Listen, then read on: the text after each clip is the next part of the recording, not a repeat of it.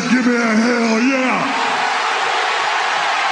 I said give me a hell yeah.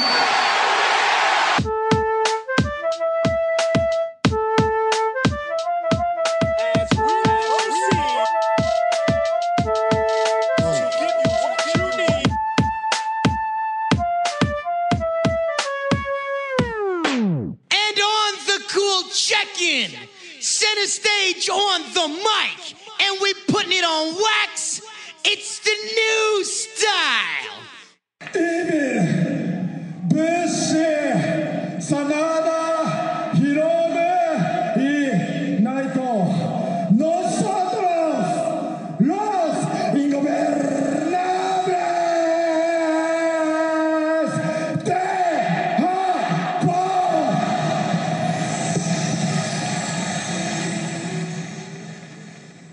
What up, everybody? This is Double G for the Fight Game Podcast. What you heard in the background there was Tetsuya Naito doing his promo after beating Kota Ibushi in the main event of the first night of the G1 in the A block. This podcast is going to be a little bit more of a quick hit podcast. I will call up Big D from World of Geekdom and Geekdom 101, and also from the K-Fabulous Lucha Bros. And we're going to talk about the Kurt Angle and unveiling of the secret that he had on Raw. So we're going to talk about that in a few minutes, but the first couple things, I just wanted to get some stuff out here. First, the first thing is... just got done watching a few. I didn't see the whole show, but G1 the first night. The last two matches were excellent. Zack Sabre Jr. beating Hiroshi Tanahashi. All submissions, work in the arm. Tanahashi's messed up bicep. I can't imagine the way that he sold that arm tonight. Or I guess it would have been last night. He's not going to be the worse for wear for a lot of the matches in the tournament. That's going to be the bullseye if it wasn't already based on that match. But that was a really strong match, and the other match, which was the main event I just mentioned, was a little bit of a different match, but just great near falls in the end. It's great to see Kota Ibushi in the ring in these big matches again. So first night was really strong. The other A block matches, Yoshihashi beat Yuji Nagata, Bad Luck Fale beat Togi Makabe, and Hiroki Goto beat Tomohiro Ishii, and that match as well was just super hard hitting. I just got a note from our buddy Doohan. I tweeted out because in the main event, Callis was nowhere to be heard. It was Kevin Kelly doing the play-by-play and then doing the color as well by himself, and Doohan just told me that Don Callis lost his voice. So that makes a lot of sense on the first night. He's going from 0 to 100 there. He did have a funny line earlier in the show where he was talking about his rep for stirring up the boys or whatever, and I think that was in response to the rumors that he was the one to kind of get the New Japan guys bent out of shape about the announcing for the G1 special with Jim Ross and Josh Barnett doing the announcing. And the rumor is that Callis was so bothered that he and Kevin Kelly weren't doing the matches that he kind of got the locker room all in a frenzy. So that was his line about the rumors there. So that was actually pretty funny. But the rest of the next matches for the second night. So for the first night of the B block at Korakuen Hall, Kenny Omega and Minoru Suzuki, Okada and Yano, Sonata versus Evil, Michael Elgin and Tama Tonga, and Kojima against Juice Robinson. Those are the singles matches for that show. Omega and Suzuki is going to be a lot of fun. And then it looks like I actually thought the shows were a little bit closer together, but that second show is not until the 20th, but then they come back on the 21st, 22nd, 23rd before they actually get 1 day off. So the G1 is going to get kicking very quickly, and if these guys are having these singles matches that are like pay-per-view quality singles matches every single night, and it's a grueling tournament, but it produces often some of the best wrestling. So check it out. And if you have a New Japan World, actually, I think a lot of the stuff was actually on Daily Motion earlier today. So whoever is doing that was really quick. But I paid my $9 to get New Japan World. So check it out. It's good stuff. A couple other things. So Robert the Ghost Guerrero, I saw he retired. He's the boxer from Gilroy, which is where I live, and he's probably best known for facing Floyd Mayweather in one of Mayweather's easier fights over the last few years. Not that he's had very many hard ones, but Guerrero was just way too slow for Mayweather in that fight, and he was having a hard time just even getting punches off. And Mayweather, maybe Mayweather lost the first round of that fight, from what I remember. But then shut him out for the rest of the way. Guerrero retired. Let me see if I can find the Facebook post that he had written. He retired after losing on Saturday in a Premier Boxing Champions show. I think he was in the main event. I guess I pulled up the wrong page here. But Guerrero lost in a few rounds. Did not look great at all. He was really stationary. He's just. I didn't watch the match, but I did see a lot, the highlights, and it just he was just a target. He wasn't even a moving target. He was just a standing target. And today on Facebook he posted, "Today I'm announcing my retirement from the sport I love. I want to thank God for allowing me to have a wonderful career. I'm a kid from a small town in Gilroy, California who made it to the mountaintop of boxing. I want to especially thank all the boxing fans. I hope you guys appreciated the guts and glory I left in the ring. God bless you all." And Guerrero, his wife, if you've seen anything about Guerrero, his wife had cancer a few different times, and he had to stop his career to take care of her and to make sure that she got well before he could get back in the ring.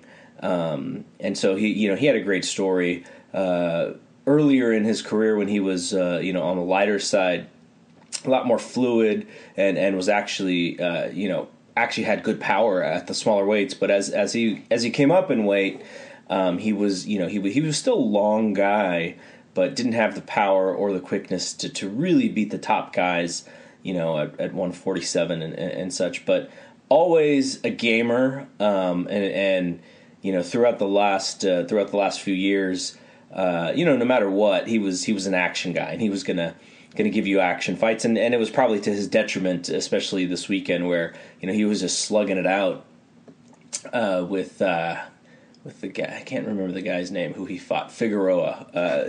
He fought Figueroa, and Figueroa he was able to take Robert's shots, and Robert was having a hard time taking his shot. So congratulations to the Ghost. I hope he can stay retired, and I hope in these last few years he was able to save some of that money. I mean, you fight Mayweather, and it's probably his biggest payday of his career. So hopefully he's able to put that money away and live, for the rest of his life, a fairly calm and relaxing rest of his life. Still a very young guy too. So that's the other thing, is if he's out of boxing, hopefully he still has his wits, I would imagine, being a young guy, and he can retire and do whatever he wants to do.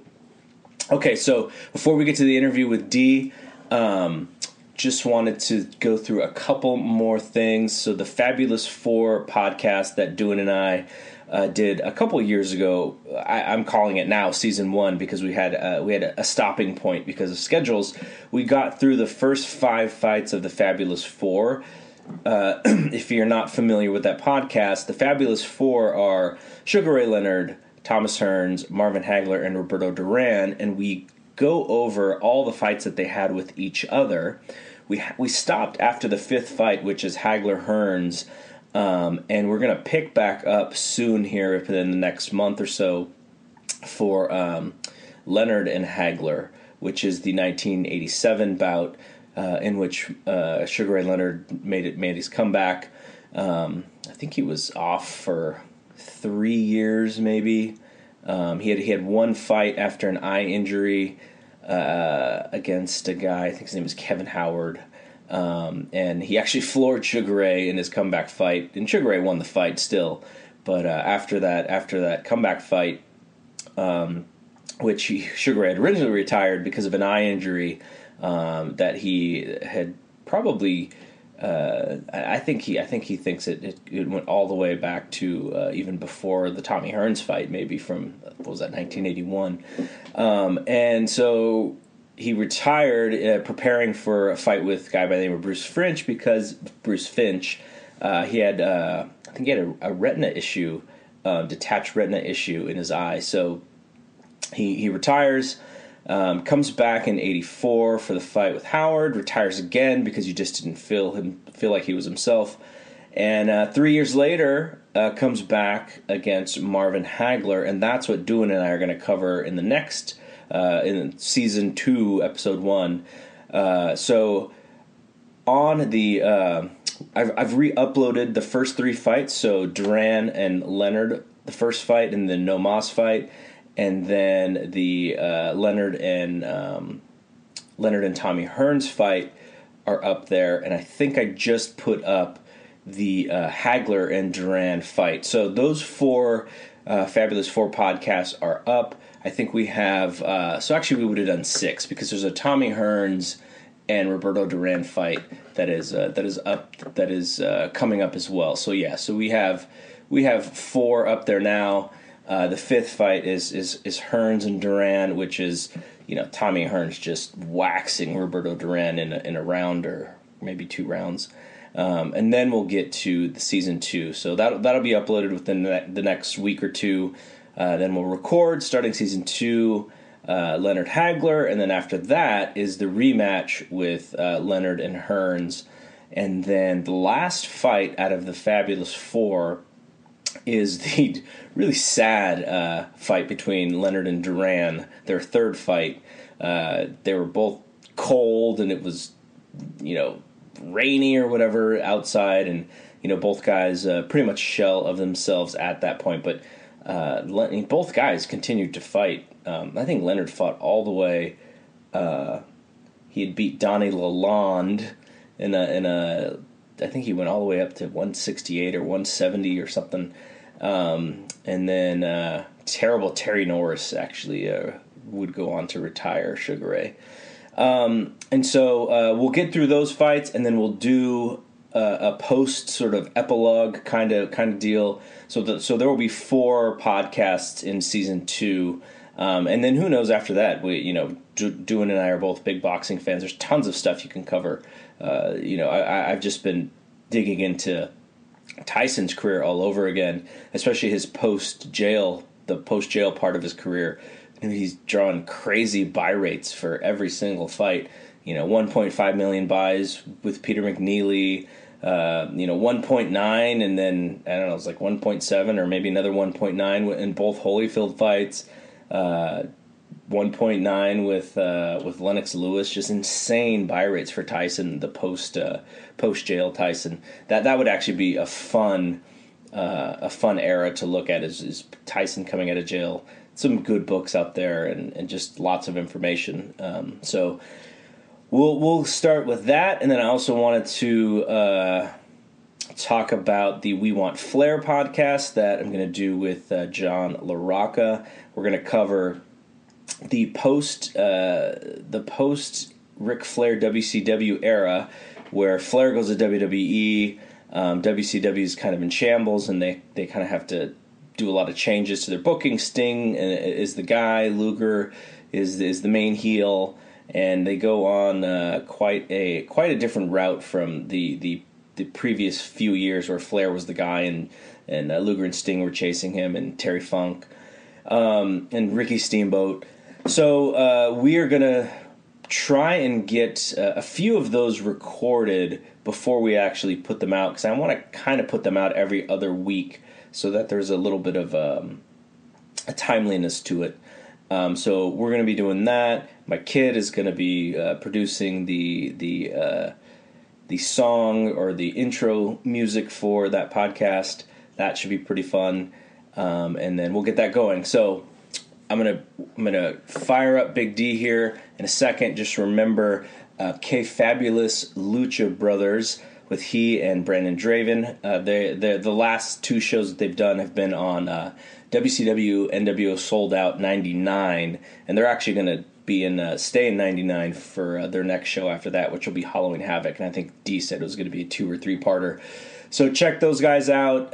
Big D is at Geekdom 101 on YouTube and World of Geekdom on YouTube. And then on Twitter, Big D is at Emperor Big D. And they also have a Facebook page, K-Fabulous Lucha Brothers Facebook page. So let's kick it. Let's give D a call and talk about the Kurt Angle unveiling of his big secret, and then we'll also talk a little bit about the main event for SummerSlam and what to do with the Samoa Jones and Roman Reigns and Braun Strowman and Brock Lesnar and all that. So kicking it to D right now, give him a ring and we'll talk about that stuff. All right, welcoming the guy who tweeted that Angels in the Outfield is his favorite baseball movie, Big D. What's up? I did say that. I'm surprised you saw it. That is my favorite baseball movie. Not one of the best ones, but it's my personal favorite. I like that movie. That movie was fun. Okay, so what we're doing tonight, as of this recording, is wanted to quickly talk about the Kurt Angle and Jason Jordan reveal on Monday Night Raw, which happened, I don't know, a couple hours ago. And you were one of the ones who I knew who's kind of ahead of the curve on what was happening. Before we kind of get to what they revealed, what was the wackiest rumor or idea that you heard for this angle as far as who Kurt Angle was talking to on the phone? CM Punk, which to me is like, again, I'm not disrespecting people, but they just don't know that there's like litigation going on with him in the company. They don't know how far apart that is. So he was going to be like his bed buddy or something? I don't know. When I did the video breaking the news last week, there were tons of comments saying CM Punk, CM Punk, CM Punk, CM Punk, CM Punk. And like, you know, I was like, do they not know about the lawsuit? I guess they didn't. I mean, I guess that's the thing, man. There's different varying degrees of internet wrestling fans. You know, everybody wants to categorize them as Mark and Smart Mark, which I think is kind of stupid to do nowadays, to be honest with you.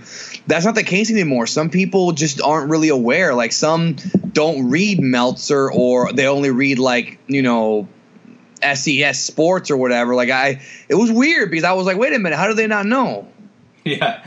I think a lot of people were worried it was going to be Dixie Carter. Our buddy Doohan basically said he's putting his foot he was putting his foot down, and if it was Dixie Carter, he was not going to watch WWE anymore.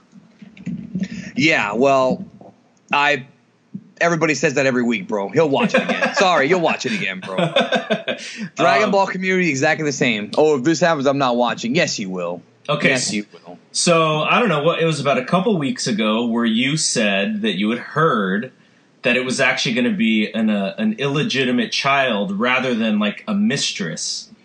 And your information has been very good of late, and so I started thinking like, gosh, okay, who's it going to be? And so my first thought was that this was to set up Kurt Angle and a woman wrestler versus Triple H and Stephanie. So I was thinking, like, who could it be? Who hasn't been on WWE TV in a long time? And I thought, like, man, maybe they're going to try to make Summer Rae. Maybe it's Emma. But I didn't figure that those were, very good guesses. I was just kind of trying to think about, some women wrestlers who haven't been around in a while. And then the one that started popping up the last few days was actually Jason Jordan's buddy, Chad Gable. Yeah, because they both have that amateur thing going. So, and so earlier today, when he was describing Kurt Angle, got in center of the ring and was like just a proud guy, which was a little bit different from how the Angle started, which was he was very scared and very paranoid that something like this was going to ruin his career and ruin his life. And so I'm not sure if they exactly knew what they were going to do at that point. Because it's no, as far as I understand, from what I was told, when they came, and this is really bad, when they came up with this angle, they didn't even have a payoff for it yet. They just came up with an angle. Like, obviously, the long-term plan is to eventually bring back Steph, but when they first came up with it, they did not even have a plan, dude. So it's like the black, I don't know why they it's like the Black Scorpion all over again. It is, and I just don't understand why they do this in 2017. Like, you would think. I don't get this. Like, I legitimately don't get it. I understand that you have to book some things week to week. Obviously, there's injuries. We have, things happen. Flights get missed, whatever. And the actual shows themselves, like the matches and the angles, you can book them week to week. But if you're doing a long-term angle, no pun intended, right? I don't know why in 2017 they have such a hard time doing this. I don't know why it's so difficult, considering that all the big television shows all work on character arcs and big angles. I don't know why WWE is so flaccid in that department when they actually have Hollywood writers. Like, you would think that these Hollywood writers would have 3 or 4 months worth of storylines written. And I don't mean have every show booked. Please don't think I'm thinking about having all the booking and no. Just the storyline of where it's going. Like, kind of like, a couple paragraphs of the story. It's not that hard. It's wrestling. You don't have to overthink things. You don't have to, make things so complex like, some of these TV shows like The Wire or whatever. You don't have to do that. You just or The Lost. Keep it simple. And I feel like it's weird that they still don't do that. Like, come on, it's 2017. Keep up with the freaking times, Yeah, but I mean, and I don't like to defend WWE in this area, but just to their defense, like, let's say you're talking about an HBO show that has 13 episodes. They only need 13 hours, and WWE burns through 13 hours in like a week and a half. Well, that's my point. Is that it's not about the hours; it's about the storyline. Because within those, this is what I was trying to explain when I said it's not about booking. When you have 3, hours, you don't have to book every segment months ahead of time. I'm talking about the storyline. Like, for example, if they didn't know, but let's say they wanted to reveal Jason Jordan as being his son, they could have, written down, okay, the payoff's going to be Jason Jordan. He's going to get a push, right? They could have had that written down 2 months ago and then slowly kind of trickled little freaking nuggets here and there. And then when somebody goes back and rewatches the entire thing, you will pick up on it. Recently on an episode of KLB that has not gone up yet, it hasn't gone up yet, but it'll be up in a couple weeks. We covered Halloween Havoc 99. We talked about how Russo and Ferrara had booked the entire endpoint of their first run was to reveal the NWO coming back. That was their big thing. They were going to combine the NWO and the Montreal Screwjob at Starrcade. And they started it literally at Halloween Havoc. It was a 2-month build. I think Meltzer in The Observer said they had 10 weeks. But what happened was they had the whole story planned out. But what happened was there were little plot holes here and there in between because they're bad writers. WWE doesn't have to have the plot holes. Just figure out the end game and go backwards. I think it's stupid that they don't know where they're going to. I don't like that. It's changing your mind is one thing, but to start an angle and not know where you're going to end it, that's stupid. I'm sorry, but that's dumb. Yeah, I mean, if that is the case, that's kind of funny. But I think part of what they do, and I've actually had conversations with people about this, is I see them testing stuff a lot, like this Mae Young Classic, where they're going to drop, all of the episodes, or maybe 4 episodes at one time or something, instead of trying to pull a Glow, bro. Well, instead of making it like a weekly show, like the Cruiserweight Classic, They're doing something different, and to some extent, I get it because they're trying to see how do people want to watch this stuff. Because and here's what I think is the main marathon reason. it. Well, if you look at their analytics, my guess is that live stream gets almost no traction at all, and everything that people watch on that network is by appointment, by their own free will to when they want to watch it on VOD. Yeah, a la carte is what you're thinking, right? A la carte, right? So yeah, so they're just saying, okay, let's not even worry about the live channel experience, and let's just see if this stuff works VOD. Because then we don't have to like program it, and we don't have to like run it on at a specific time, and we don't have to market it in the same way. So it's definitely like an experiment, and so I get that part, and maybe that's what they were doing here, which was like, we haven't done this kind of thing in a while, and maybe we have 2 or 3 endpoints that we think could be where we go. That's right. That's okay. And let's see if we get traction with this. And I think, even though they probably did it a lot faster than I would have wanted them to, I think they did draw some eyebrows. Like, people were really interested. There was the wacky Corey Graves thing. Like, he would just kind of I gotta leave the booth. I just got a text, and then he'd go to Kurt, and like that whole thing was just out of the ordinary of normal 3-hour Raw. So it was very interesting to see where they were going. That was totally well done. I agree. No, I agree. When they do stuff outside the box and they make the show unpredictable, that's always a good thing, I think. That's what made the Monday Night War so much fun. That's what made some of the best Raw moments fun, when you have that unpredictability. And I do miss that about the business. Okay, so is Jason Jordan the right guy for this role?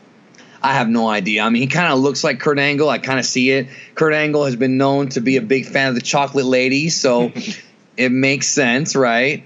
I don't know if he's the right guy. I mean, the guy has the natural charisma. He's a decent worker. And you know what's creepy? His finishing move in the WWE video games is the Olympic Slam. So maybe they really did plan this for a long time. That's crazy. I don't know if he's the right guy. I mean, I used to think that Chad Gable was like the big he was the more, I guess, the Shawn of the group versus the Marty of Jason Jordan, but maybe not. I mean, but you know what, bro? Whenever they push, I'm always for them pushing new talent and see if they get over and see if they don't. Braun Strowman, they pushed him, he got over. Ty Dillinger, well, they really didn't push him, so never mind that. Hang on to your Braun Strowman thoughts, because in a minute here, I want to get your thoughts on that, how they ended Raw tonight. But one more thing about this this Jason Jordan thing, which is, I wonder, like, I hope, because he was pushed hard, he seemingly didn't really have anything in NXT until they had the tag team with Chad Gable. They started and stopped with him a few different times to try to see what worked and what didn't. I mean, what I would do, and I don't know if I would make him a singles guy right now. What I'd probably do is bring back Shelton Benjamin and have him and Benjamin be a tag team to begin. But it's all about based on where the angle is truly going, which I think many people think it's somehow related to Triple H and Stephanie and whatever, and leading to a match down the line or whatever. But I think, if you really want Jason Jordan to be a strong singles down the line, I think you kind of lead him in, a little slowly, because if you put him in with the top guys right now, like if he's got to go, if he's got to go against Dean Ambrose and people are just bored as hell of Raw as it is, because I mean, when he came out, the crowd did not pop very hard, right? Like they kind of were like, oh, no, it kind of died, yeah. So I do hope that they bring him along slowly, because I mean, the guy is an absolutely dynamite athlete, but he's always sort of missed. He's always kind of had the there's something missing with him, and maybe being with Kurt, or like if they do bring Shelton, or I don't know what Charlie Haas is doing these days, but well, I like how he buried his own parents on that freaking on that network special. Well, I'm surprised my parents weren't very athletic, but now I know where I got it from. He's saying his mom and dad are fat, bro. Like, come on, bro. Come on, Jason Jordan. His real mom and dad, by the way. Okay, now there's one other piece to this angle that they could actually unravel, which is the birth mother. They could bring in the birth mother. Well, who's it going to be, bro? Fucking Dark Journey? I mean, who could it be, bro? Raka Khan? No, she's too young. No, she's too young. Jason Jordan could be fucking her for all we know. Well, I think Jason Jordan is probably only like 15 or 16 years younger than Kurt Angle, though. I think isn't he like 30 already? We can find out. Let's see. Jason Jordan. Okay. He was born 1988, which means that he's 29. And he's a post 87, which is always good. Okay. Well, that makes a little sense because Kurt said when he was at Clarion, so Kurt's 48, so that would make him, 19 or something. That makes sense. That's not bad. No, and it's actually something that I think that I'm going to give WWE credit now. I buried them early. I'm going to give them credit. Like, they thought through, like, how they were going to present this. And I like that. Like, the fact that Kurt Angle, maybe it was Kurt himself. He was like, if I do the math on this, he probably asked Jordan, how old are you? I'm 29, sir. Okay, well, that means I would have been at Clarion. Okay, we can make it work. And that might be what happened, and it worked. Like, so far, I think it's not really a plot hole, I don't think. We know that he's not really his son, but it's not really a plot hole. Now, the question is it going to turn into one of those things like Lance Von Erich where we find out it was all a lie and that he's not really his kid? That's what I want to know. Yeah, I mean, that's definitely part of it, that as well. Okay, one more thing before we get to Braun real quick. Maybe it'll end with him putting Jason Jordan over in a feud, bro, for lying to him or something. I don't know. I don't know if he's the guy to get the rub from Kurt Angle, bro, to be honest with you. Okay, so what did you think about Kurt and the crocodile tears as Jason Jordan was coming out? It was pretty bad, man, to be honest with you. He tried though, right? He tried.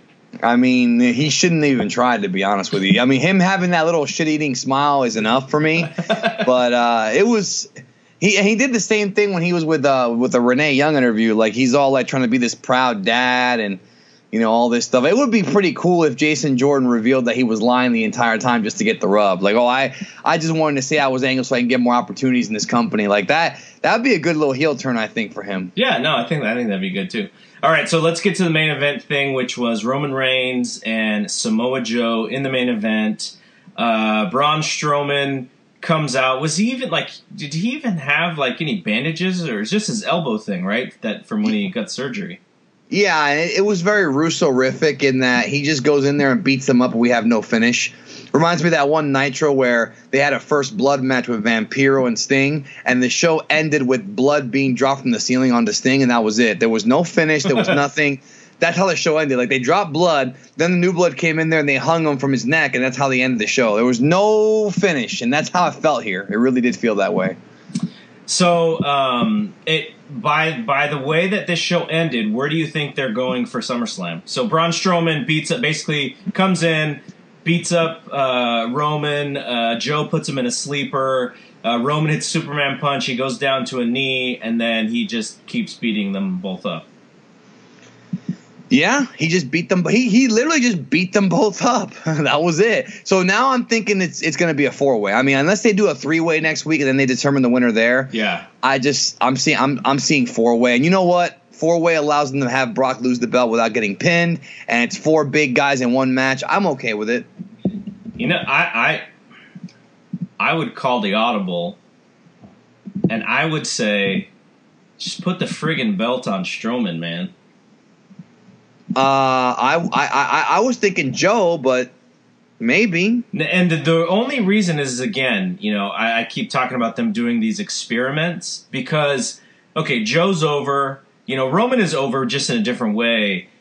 But you kind of want to see if they have something with Strowman. I mean, it's obviously too early. It's very early, and as long as they build up to his title win, it should be pretty cool. But I kind of halfway feel like just put the belt on him, see what happens. See what happens, and maybe there's the babyface superstar that they've been trying to find. Who looks like Baby Huey since Daniel Bryan. He looks like what's